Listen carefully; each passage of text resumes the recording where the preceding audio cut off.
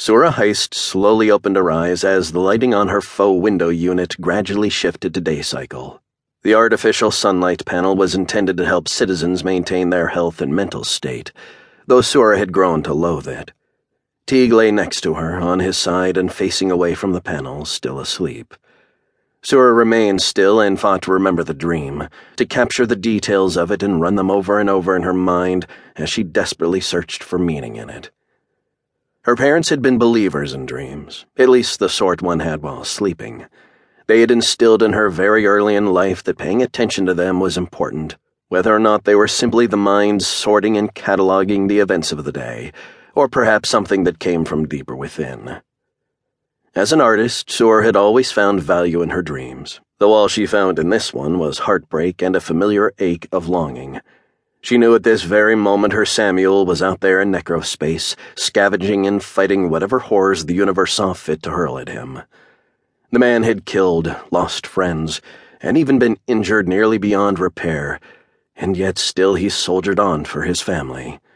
All the while she waged the war at home, a bitter and grinding struggle against loneliness, despair, and the mundane minutiae of raising a child alone in the vastness of Bayon 6. They had a plan, a dream that they shared of a life away from grotto space, of forests and open spaces, of natural food and clean water and the freedom of simplicity. It had been a good dream, one they'd both held burning in their hearts, undaunted by the wars Samuel fought or the carnage he witnessed.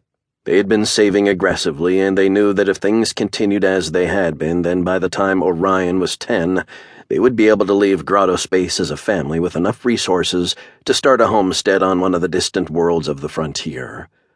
They would travel to the frontier and carve out a place for themselves amongst the free stars of unmapped space. That was before Tetra Prime. Samuel typically spent only 1 or 2 months out of any calendar year at home, and they had prepared themselves for that. To achieve their frontier dream, it seemed worth it. What was 10 years of their lives compared to the lifetime of their children and their children's children away from the shackles of Grotto's debt-based society? It was a hard tithe, but one they chose to pay, and it had been a functional arrangement for a few years.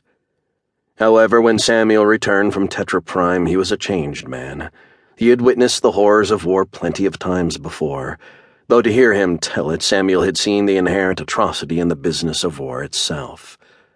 Sleep came hard for him, and he often awoke in the night covered in sweat and calling out for someone named Bianca, other times Ben, or his former squad leader Mag.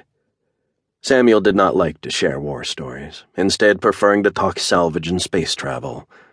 On one occasion, though, he had awoken in the night and needed to talk. It seemed as if he was still half asleep, describing the death of Andrea Bayon, how her body looked as it sprouted bright red ice crystals that spun in the lazy arc of zero gravity.